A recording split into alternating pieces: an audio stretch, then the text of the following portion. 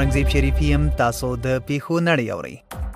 بی بی سی د افغانستان د کورنیو چارو وزارت وايي په جلال آباد کې د وژل شوی افغاني خبريال ملال میوند او په هلمند کې د وژل شوی خبريال الیاس دای وژونکي یې نیولي دي. الجزیره د پنځشنبه په ورځ مراکش څلورم عربي هیواد شو چې اسرائیل سره یې د امریکا په منځګړیتوب د سیاسي اړیکو د نورمالولو هوکړه وکړه. پژواک د پنځشنبه په ورځ د افغانستان او ایران د ولسمشرانو په آنلاین شتون کې د هرات خواف ریل پټلۍ په رسمي ډول پرانستل شو. خبريال د پاکستان پوځ وايي چې 13 ورځ په کشمیر کې د هندي او پاکستاني پولیسو ترمنځ نښته شوې چې په پایله کې 2 پاکستاني پوځیان وژل شوي دي. بی بی سی د پاکستان پوځ وايي د هند له لوري د ممکنه هدفي برید د مخنیوي لپاره د تیارسي په حالت کې دي.